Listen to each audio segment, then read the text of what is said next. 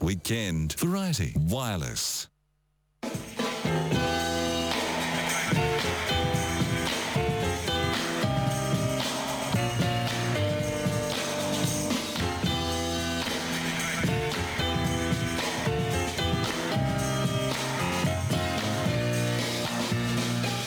A heads up for tomorrow evening. We have, I reckon, well, about my favourite World Cup correspondent. I've twisted his arm. He offered, actually.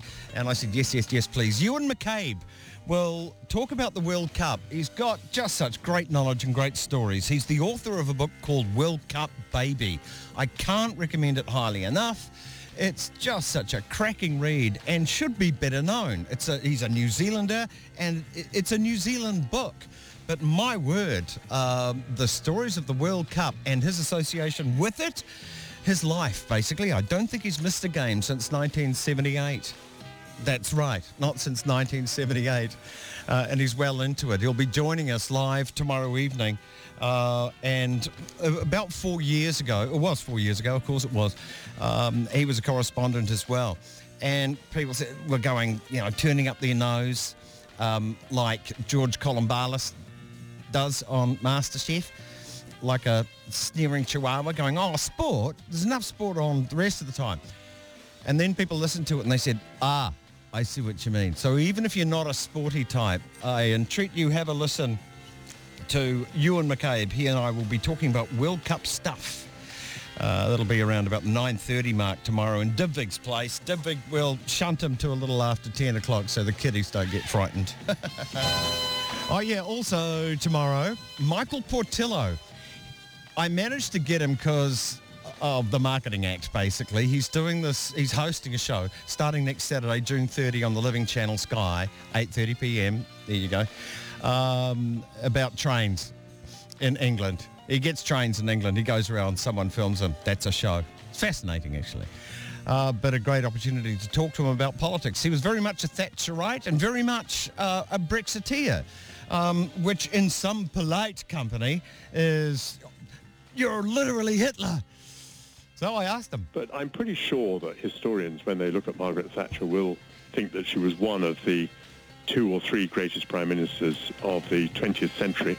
It's an interesting chat. That'll be Michael Portillo, former cabinet minister under the Thatcher government, around about 10:30 tomorrow evening.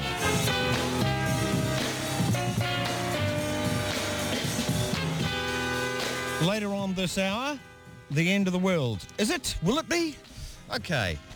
Here's a thing that happened in 1859. It was so extraordinary, it was given a name.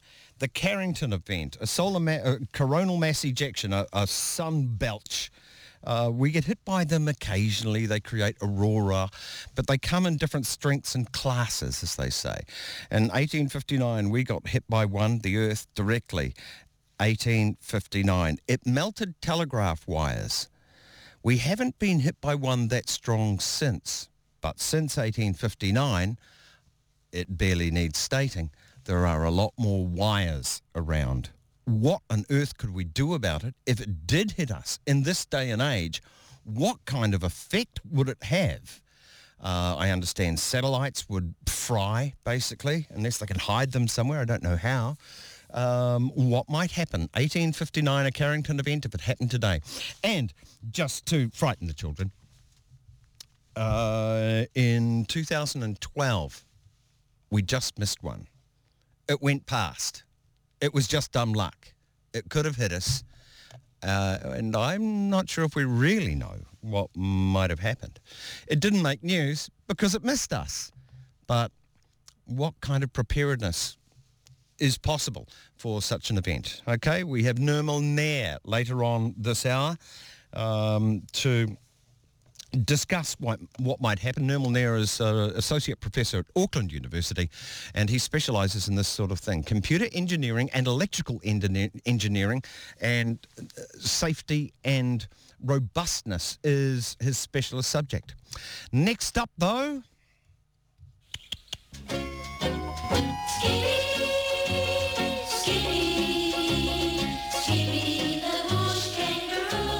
Australia's relationship with its iconic animal, its symbol, that and the emus on the crest, isn't it?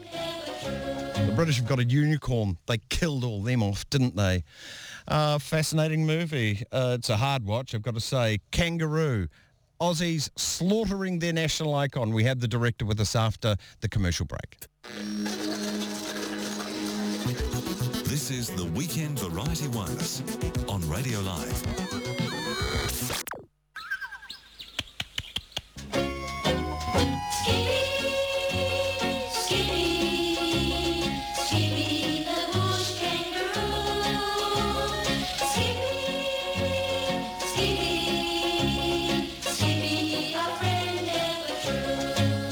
Skippy the bush kangaroo. And probably the first time many New Zealanders saw how kangaroos can be treated, and that's when Skippy goes to fly the helicopter. It's actually a bottle opener, the paw of the kangaroo. Skippy, Skippy, fly the helicopter. It's actually one of those bottle openers, and I think you can probably still buy them. Kangaroo is a movie which will make a lot of people bristle. It's about the treatment of kangaroos. The maker of the movie is Kate Clare, C-L-E-R-E, if you want to look her up.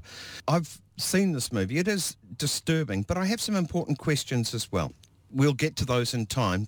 It's claimed that this is the largest wildlife slaughter on the planet. I immediately went, fish would be bigger, wouldn't it? Yeah, it's the land-based wildlife slaughter, the largest land-based wildlife slaughter, that's correct. That would come as a surprise to a lot of people.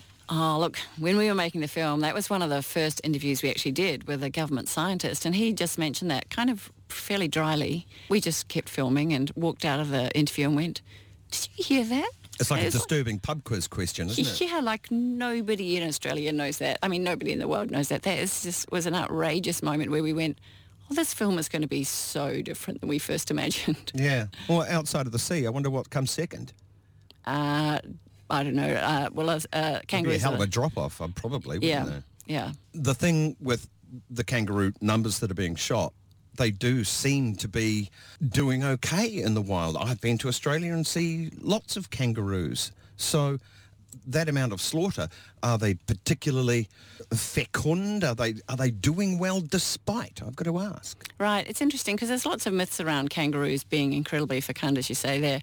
They are marsupials, and they have one joey over a year, and then they probably have about 8 in a lifetime, and probably about 2 of those survive. They're not particularly fecund, no.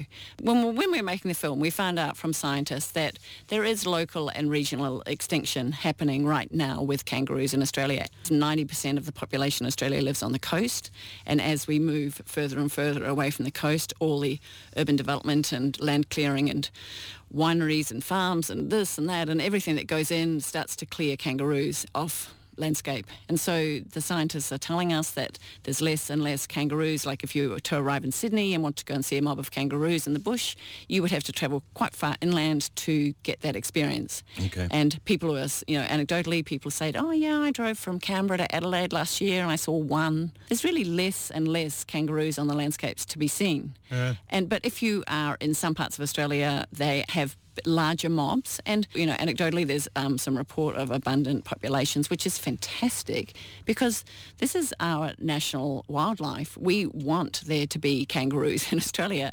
This is the number one thing pretty much tourists want to see when they come to Australia, and that's a $42 billion industry, so we want there to be kangaroos in Australia. What were their numbers previously? And we're talking, since the arrival of human beings. I mean, that's 60,000, 50,000 years, if you like. So what were their natural numbers with that incursion? New South Wales is 4 times the size of England. So counting kangaroos is formidable. There's anecdotal data only. We only started counting, in fact, kangaroos in the 70s. And so there's no actual figures. To know the numbers would be important to how to proceed, Yeah. whether you should be shooting them at all. Are they really a pest? Is it actually possible to count the number of kangaroos? They do have to have a bit of a guess, don't they? Yeah, they do. Well, originally the kangaroo counting started because California didn't want to import any wildlife that wasn't sustainable. So it sort of started from an industry perspective, the whole count in itself. But national and international scientists are looking at the current methodology that we've been using for the last 50, 60 years and saying it's completely flawed. And in fact, from the raw data before it's extrapolated and things, they're finding that the numbers are in serious decline, like across New South Wales. So what we found in the film was that debate isn't happening. I guess that's what the film's really about, is this debate happening? Are we listening to a really wide response from scientists, or are we just listening to kind of industry beat up to keep an industry going now? Because really what started off as farmers clearing kangaroos off their land for perceived competition with agriculture has become an outright industry with looking for new markets in China and, so it's... Kangaroo meat, kangaroo fur, kangaroo skin. All those things, yeah. Okay, but are they really a pest? Your movie makes a case that they aren't, but they would have to compete because they need to live, they need to eat. They would be competing with especially sheep. Well, it's interesting because we did in the film make a huge effort to interview everybody, the shooters, the farmers, politicians, scientists, Indigenous people, and that idea of them competing with agriculture has been scientifically questioned, and in drought for sure. And, we do face drought, but also in drought, kangaroos can lose 50% of their population. So, it's an interesting idea. And also that whole paradigm came from when white people first came and really wanted Australia to look like Europe. Yeah. So we arrived and we went, don't really want this flora and fauna at all, would prefer just kind of green, grassy England, and pretty much started wiping out native flora and fauna, pulling down all the trees, getting rid of all the animals. So kind of that paradigm, instead of kind of looking at how to work in Australia agriculturally, has really continued. And I think in the film, the scientists now saying in Australia, looking forward, saying, is this the best way to go forward? This is the country we live in. One of the scientists who's worked for a long time with kangaroos said, really, if we looked at bringing sheep into Australia today, we wouldn't because of the destruction. The scientists that we talked to in the film really were looking at, saying, let's look at the whole landscape as it is, as Australian fragile wilderness, and see what's the best way to go forward. Can they coexist sustainably with agriculture? Yeah, well, one of the farmers we spoke to up in southwestern Queensland, he had culled and killed kangaroos on his property for like about 20 years. And then they decided that wasn't what they wanted to be doing at all. They stopped culling kangaroos. So for 10 years now, they haven't been killing them, and the numbers have been the same. So, yeah, it would appear that they can, and there are, of course, farmers doing that and finding it totally fine. Terry Owen, who has some huge properties in Australia, is managing coexistence with the wildlife and says it's totally fine. So, it's a conversation I think farmers should be having. It would, looking at the real facts and not just kind of the cultural paradigm. I think that's probably the difference. Yeah, a strong point is made that it's received knowledge passed down. They're a pest. Oh, they're a bloody pest. Look at that damn thing. It's a bloody pest. Go shoot it. Is that the prevailing attitude in the farms? We were really surprised out in the country how sort of hated kangaroos were. Like, people want like 3, and that's about it. Like a few decorative kangaroos somewhere sort of in view in the distance, and that's about it. So, yeah, it's a really interesting cultural paradigm. And I think in some ways that was one of the most interesting things about making this film, is they're like really quite gentle, quiet herbivores that live in their own mobs and carry their babies around their pouches, and yet this kind of massive, cruel, destructive industry goes on every night. You've got some fabulous archive. Yes, yeah. From the day. Yeah. Markets for kangaroo meat, both for home and overseas, opened up in 1958. Much of the meat goes for pet food. Yes, 4 kangaroo steak pies. This one shop in Mosman, Sydney, sells 1,400 pounds of kangaroo meat a week. That's about 60 whole carcasses. This customer feeds her 13 poodles on 36 pounds of kangaroo meat a week. Well, it worries me because I think they're gorgeous animals. They really are. They're the symbol of Australia. That was a great find. And of course, because kangaroos are such a key part of the Australian culture, there is archive, yeah. I've got to say, a lot of the film it's disturbing, it's shocking. Are you concentrating too much on the shock value of the dead animals and them being shot? I think we just were sort of telling the story as it came to us in a way. Like, we sort of thought this is a magnificent story because it's such a widely respected, internationally cultural icon. How fascinating is that? And then, this is what the whistleblowers came forward and said, this is actually what's happening in our life every night. And we thought, boy, these are the stories people don't know, and I guess that's what we were telling. That's stories that people don't know. Is any kangaroo killing acceptable to you? Well, I mean, I haven't really got like a sort of big scientific historical perspective on that. I just think that we really wanted to put forward the idea that if kangaroos are our greatest natural asset, how do we want to move forward with that? Okay. You also make a case, a hygiene case, the E. coli salmonella, yes, has been found in the kangaroo. It's described why this is the case. We won't go into all the details. But are you overplaying your hand in the movie with a bit of mission shift? It's about we shouldn't kill these kangaroos. They're iconic. We can exist with them sustainably. To add in, by the way, the meat's dangerous.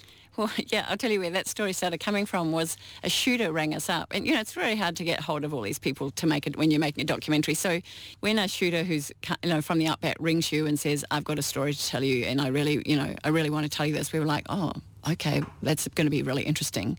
So what he told us was that when they started shooting kangaroos in the wild, it was for pet food when the industry started. So it was kind of fine how they did it, and they eviscerate them out in the bush and they travel on the back of trucks, empty, open utes basically, and dust flies in, and it was for pet food and that was all fine. Like we shoot deer here for our own consumption. Right, and these kangaroos are then travelled over hundreds of kilometres back to the chiller by 2 hours after sunrise. So that was how it worked. What his biggest concern is that now, because there's export industries pushing to grow, that they do it across the summer. Now in Queensland, the summer can be like 35 degrees at night. It's not cold. And so we're talking about the shooters trying to keep this meat clean as that bounces around the back of the truck over 10 hours in that sort of heat through the dust back to the chillers 2 hours after sunrise. So we thought, boy, that's a story Australians certainly don't know and people around the world don't know. And we thought that was a really interesting story to tell. And then we found out that, Russia had stopped importing it. We did not know that. And then, even last week we were in the Netherlands and a supermarket shut down taking kangaroo meat into there because they found salmonella and stuff in the meat. So that was just kind of something that came up as we, you just kind of research for everything and see what you find. Yeah. If it was a dangerous meat because of the bacterial inclusions, people would be getting sick. Are there reports of this? I don't know, actually, the reports of finding out what's happening in Australia itself, and I probably would assume that it's not all the meat. I just think they can't stop contamination getting in. Okay. Whether it's in everything, I'm not sure. All right. A very famous Australian, Peter Singer. You've got him on your side. And he's in the movie as well. He's a philosopher and an animal rights advocate, you could say. Listeners, if you haven't heard of him, look him up. He's a very interesting philosopher. His thoughts on this, I suppose, rather predictable, isn't it?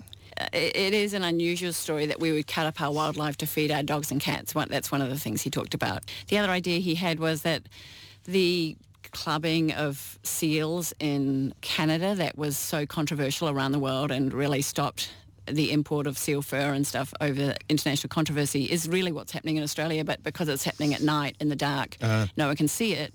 He said if people only knew, that it would be the same controversy as the seals. Although there's no killing of an animal that really looks good, though.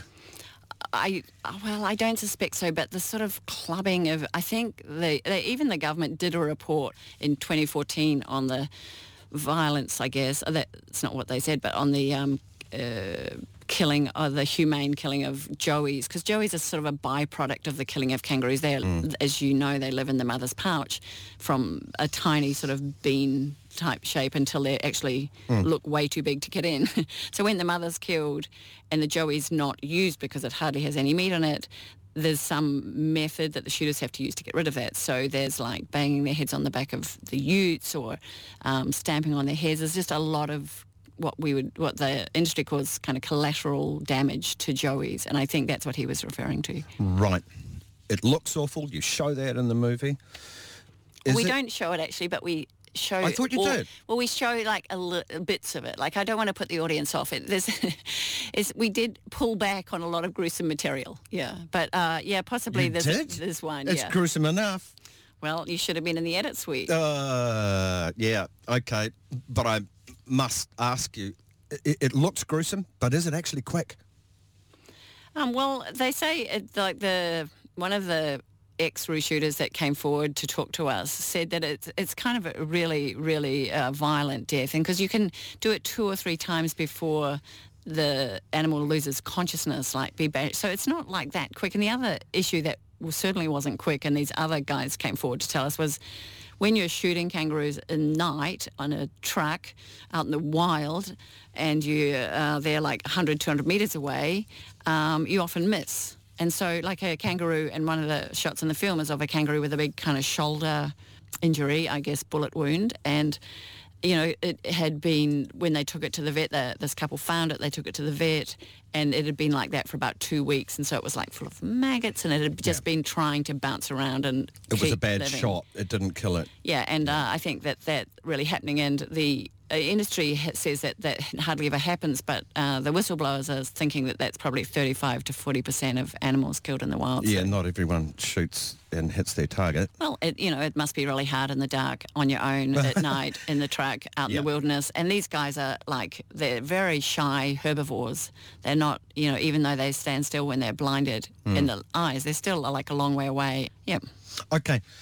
Why not farm them? Is that a possibility? No, it's not. They've tried to farm kangaroos, and it's never been something that they can do. They have a sort of muscle myopia where they basically die of fright in stressful situations. So they've never been able to be farmed, so they're always taken from the wild. Yeah, even deer are difficult, aren't they? Right. It's amazing how domesticated our domesticated animals are. Oh, totally. And, they can jump like huge fences and, they're kind of a magnificent species that really has evolved to fit the Australian landscape over the years. And so, I guess they're going to have to evolve into climate change and all the other things that are happening as well. Yeah, pretty hardy and adaptable things, though. We shall see. They've made a living in Australia, and a good one. Not that Australia is all desert, but they can even exist in pretty harsh climates. Yes, yeah. There's 70 different species of kangaroos. I was just going to ask, because it's kangaroo, but that's one word for a lot of different species, isn't it? It is, yeah. So some would be more threatened than others, locally endangered or range restricted. Yeah. Well, Australia does have one of the largest mammal extinction, worst mammal extinction rates in the world, so not proud of that. And there are species of kangaroos that have become extinct. So they range from there's tiny ones that can fit in your hand to ones that are like 7 foot tall, way taller than you. So the killing mostly in Australia is for only 4 of the species. But there's a whole lot of different species that, you sometimes and some, you're lucky enough to see or recognise. Right. Well, it is a fascinating, in a gruesome way, relationship that Australia has with its iconic animal. Yeah. Its symbol in so many ways. Yeah, I know that's the sort of unknown and kind of unusual part of the story. Yeah. All right. Thank you very much, Kate Clare. The film is Kangaroo. Go see. But I've got to say, occasionally it's a hard watch, as I think you can imagine. Yeah. Australia, what's your favourite sport? Football. Snack? Pies. Animal? Kangaroo. And what's your favourite car, Australia? Holden. Let me see, that's football, meat pies, kangaroos and Holden cars, huh? We love football, meat pies, kangaroos and Holden cars. Football, meat pies. The kangaroos are wonderful, fuzzy, natural parts of our environment. They're delightful, they're maternal, caring with their joeys, and they're also a pest that should be eliminated wholesale. The most interesting radio show on planet Earth. The Weekend Variety Wireless on Radio Live.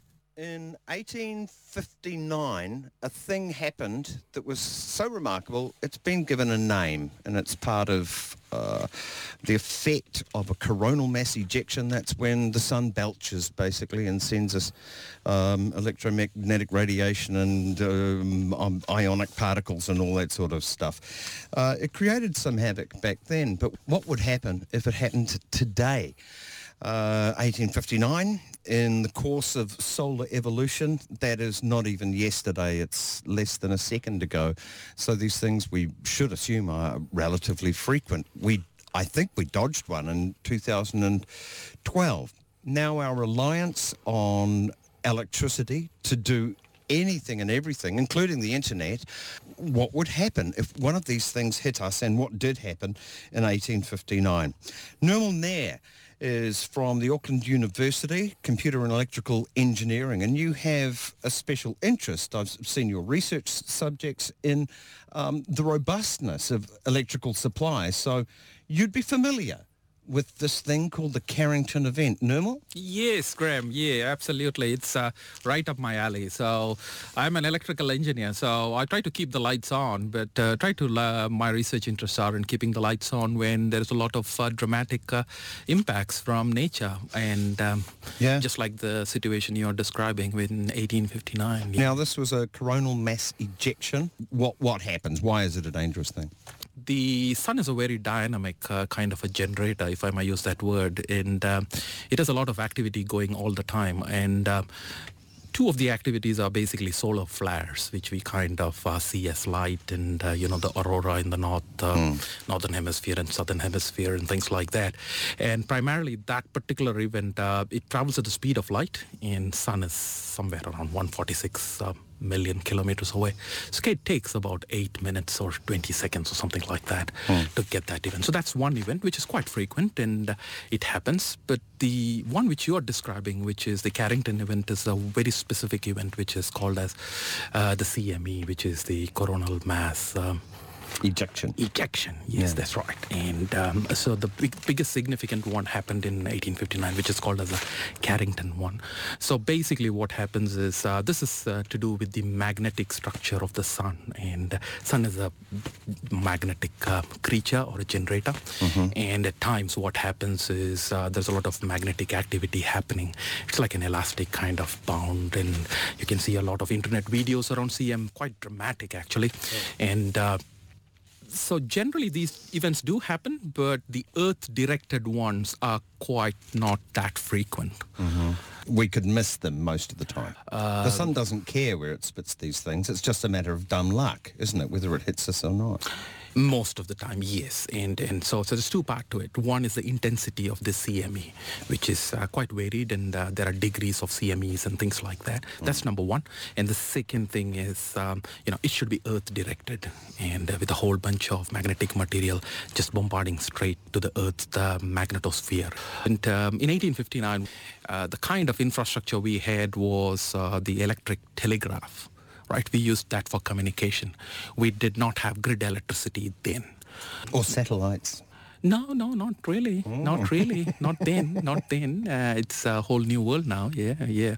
So I think the CME was observed to cause some effect on the telegraphic poles, which was used then. And there have been, reports of fires and things like that then. So that was the first known effect. And the Carrington is much for your viewers. They can just go to the Google and check out all these fantastic videos, and even NASA has some fantastic videos.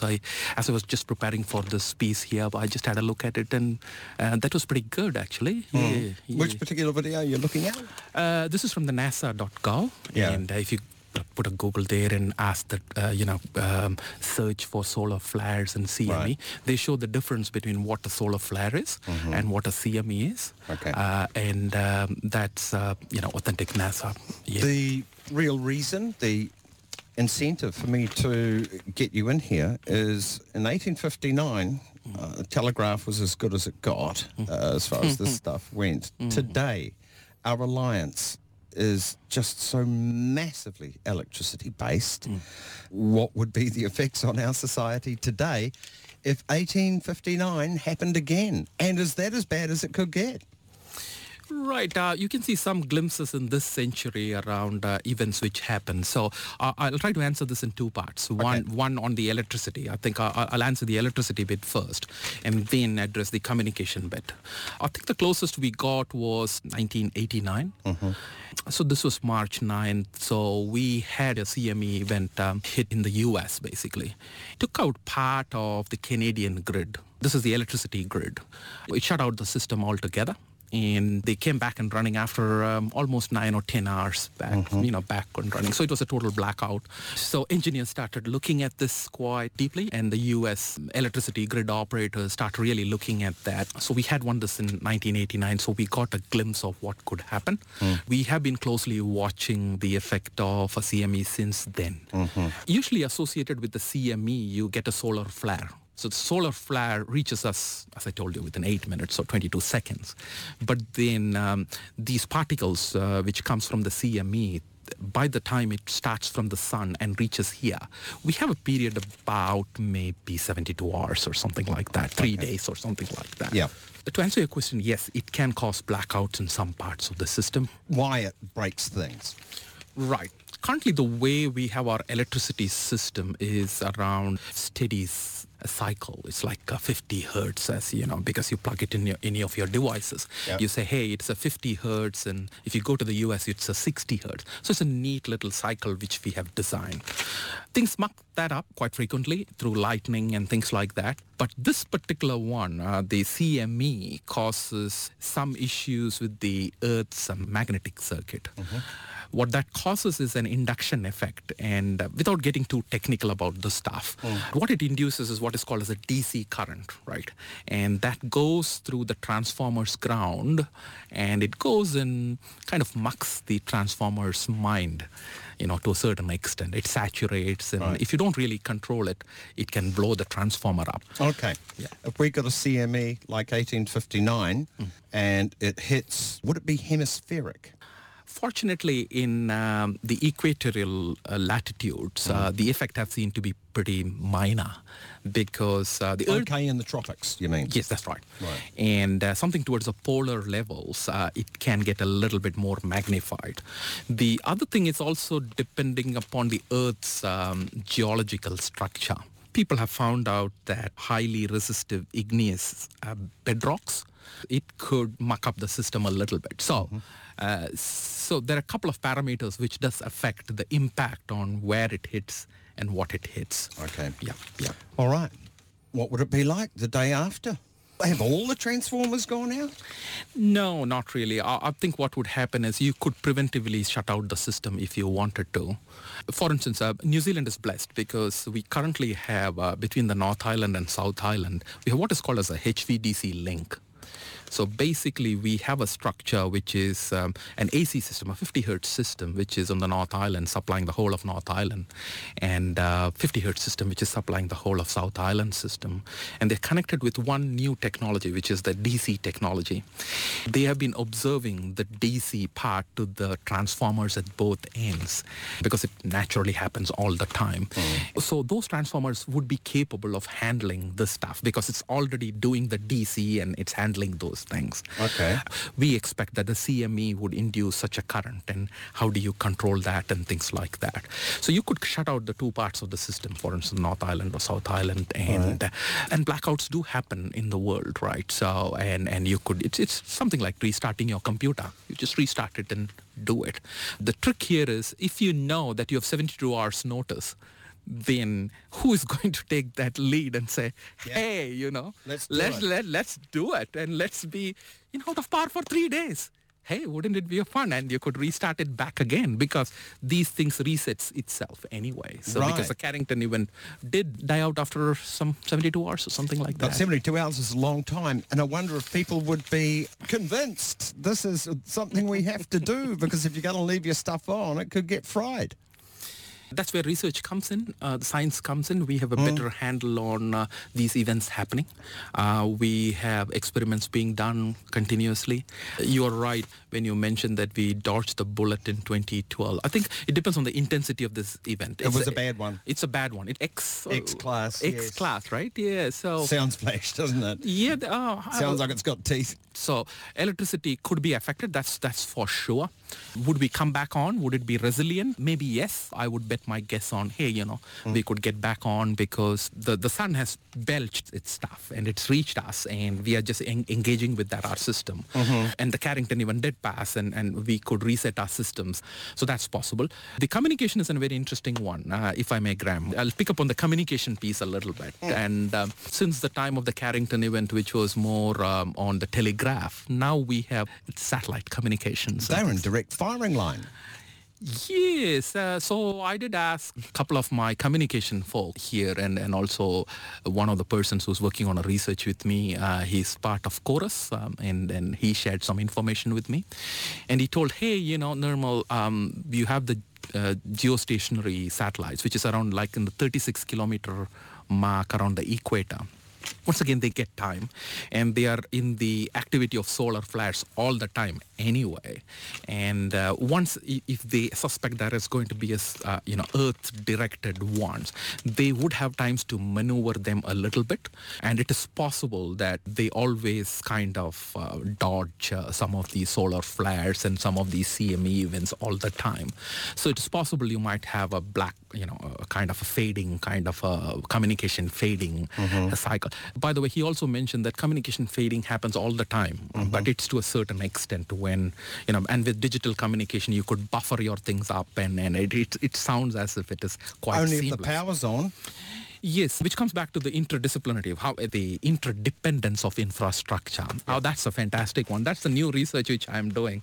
You can be as prepared as you can be, and these interdependencies do affect, but they do give us time to kind of restart and reset. So this is not going to be a permanent kind of an event which is going to take 6 months to clear or something like that. Thankfully.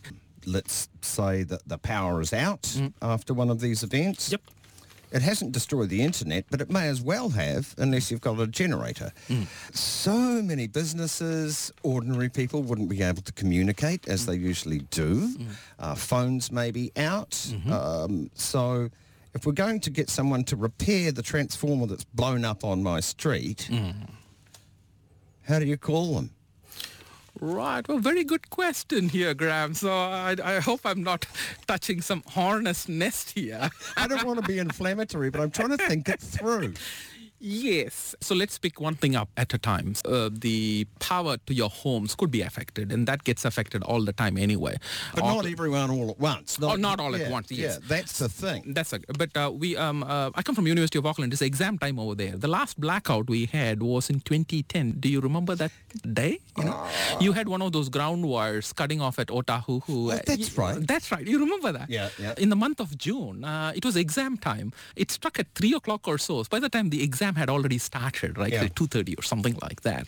So the exams was cancelled. It was all shut, but we were back up and running by 6 o'clock that evening. 30% or 40% of Auckland.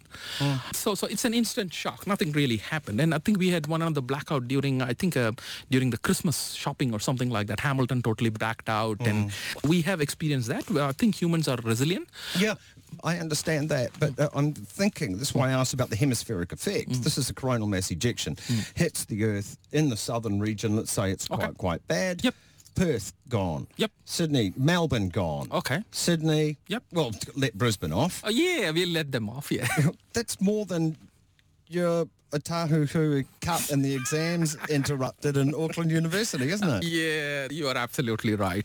So it's almost like a massive restart of the whole system. And we have had continental scale blackouts in nothing to do with CME, but we have the experience of 1965 New York blackout. New York was out of power for, 3 or 4 days or something like that. Wow. And there was a lot of social consequence to that. You can go into the internet and see what happened and things like that. So this was a technical blackout. It got really messy and it just shut off. So there is going to be social consequence to this, but I think there's a lot of black start and restoration policies and things like that. So if this event were to happen, it is, once in how many years now? 200 years or something like that. The last Carrington event. Yeah. So it would be That's just luck. That's just like 155 years event, 2012, we just missed it. Exactly. And I think from a research perspective, we would be doing a lot of measurements and things like that. It would be great fun, But hey, I'm not saying it's going to create pretty much havoc, because we are dependent on electricity infrastructure. More and more. More and more. And for the communication infrastructure, there is going to be backup. The water supplies and things like that can run, at least for a few days. I think there could be limited backup supplies and resilience coming in and things like that. So, yeah, it's going to be a very dramatic event, right? So, but I think it will test our dependence, or the perceived dependence on electricity, as, can we live without that or not? Yeah. But we wouldn't be going back to the Stone Ages or anything like that. No. But goodness me, just try and imagine the disruption without it. When your computer goes down, it's a special feeling, isn't it? When you've had a crashed computer. Not crashed, I mean, dead. I sometimes shut my computer off because I want to be in peace, Of course, but when you want it, and everything from payroll to delivery systems, it's even between 2010 and now, which is 2018, if you're listening in the future, this is the past calling, and I hope you're okay. It's a big difference. My work is completely different. The way I communicate, and it's reliant on the internet. Anyone who's working at a supermarket, a fitter and turner today needs the internet. Yes, absolutely. And I think fast forward maybe 40 years from now, if we had a Carrington event, for instance, that would be an even more interesting situation where it's going to be electric cars, we are going to electrify everything, electric train. So we are going to go more and more into electricity going ahead. So the mobility of people will be affected. If you fast forward, let's say 30 years or 40 years from now, where we are fully electrified and move over into low carbon. So you're absolutely right. As we go with all promising technologies and things like that, not having that is definitely going to crunch us into our behavior patterns. So I take your point. It's going to be, you might be stuck somewhere and, you don't have a petrol station, because the EV charging is there. How about you're waiting to land at Heathrow? Oh, that's going to be crazy. You'll be holed up there. Yeah, you're right. All right. You are one of the few people that are taking this into account as we build our infrastructure. I hope you're not the only one. We've got 72 hours. What do? Does the siren go off and they say prepare? Yes, so this would trigger what is called a national emergency. In New Zealand, there would be an organization which I've been engaging for the past 2 to 3 years, which is called as the New Zealand Lifelines Group. They coordinate the emergency response for the whole country. And I think in New Zealand, it triggers a civil defense arrangement. And I think in our parliament, in the underground bunker, civil defense people get on and they would try all alternate communications, alternate methods and things like that. So it triggers a whole bunch of emergency response immediately. Right. So we do it for other events, but this would be a national emergency across the whole country if the whole New Zealand gets blacked out, for instance. No, I just remembered I dropped a question and I failed to pick it up. And that was, okay, the power's out, half the internet's out, satellites are damaged, and you're saying, we can rebuild, but how do you call up Bob, who's really good at this, and say we've got a transformer that needs fixing at this location, if you can't get in touch with Bob? The electricity network is a very strange machine which we have built. If current is not flowing, you can actually measure it from those places. Do you use electricity to measure it with those? The measure is not going. So there are some mechanisms, there are some black starts and things like that. So most of these restarting procedure does not rely on communication. It depends on just the infrastructure going up and charging it up. So we will have to go back to the basics to start this whole system up. So there's not a reliance on the communication infrastructure to restart the black start. Because we have 29 distribution line companies in this country. Most of them has backup plans. They would be rolling with their diesel trucks and things like that. And you have limited amount of supplies to do. You have battery backups and things like that. Well, let's have our fingers crossed. But it's an interesting thing to consider, as every day the gap between us having an electricity supply and not it becomes more and more and more imperative, doesn't it? Higher and higher up a cliff. That is right. But one day we may have to jump off. We trust that much more now. So I take your point. I think we have to be resilient enough. We have to prepare for these events. Yeah, it's good challenges for the new engineers, scientists of tomorrow, preparing for these kinds of dependence on the electricity infrastructure, the communication infrastructure, the internet, all those interdependent infrastructure, which does affect our daily lives and the quality of our life, basically. Yeah. Fascinating stuff. Nirmal Nair, thank you very much. Associate Professor, Auckland University, Computer and Electrical Engineering Studies. I did my research around CME and got scared with a whole bunch of stuff, and they were throwing some things at, and I was thinking, really? All the transformer would be fried? I had to look at my protection. I had to look at my this. But hey, conversations like these definitely help, and it tries to bring into a little bit of realism and preparedness. So I'm a protection engineer, so I try to look at all the hidden black swans out there. This is one of the biggest black swan, actually. Yeah, because we haven't experienced one of these in the age of modern electricity. So we shall see, and all the best. I do appreciate it. Good one. Nirmal Nair, cheers. Thanks, Graham. News, sport and weather coming up next at 11 o'clock. If you're taping the rugby and travelling around, fingers and ears, no spoilers during the program, but this is news at the top of the hour, so it will be news. And after that, we head straight into Magazine's debut album from 1978, a cracker, I reckon. It's called Real Life.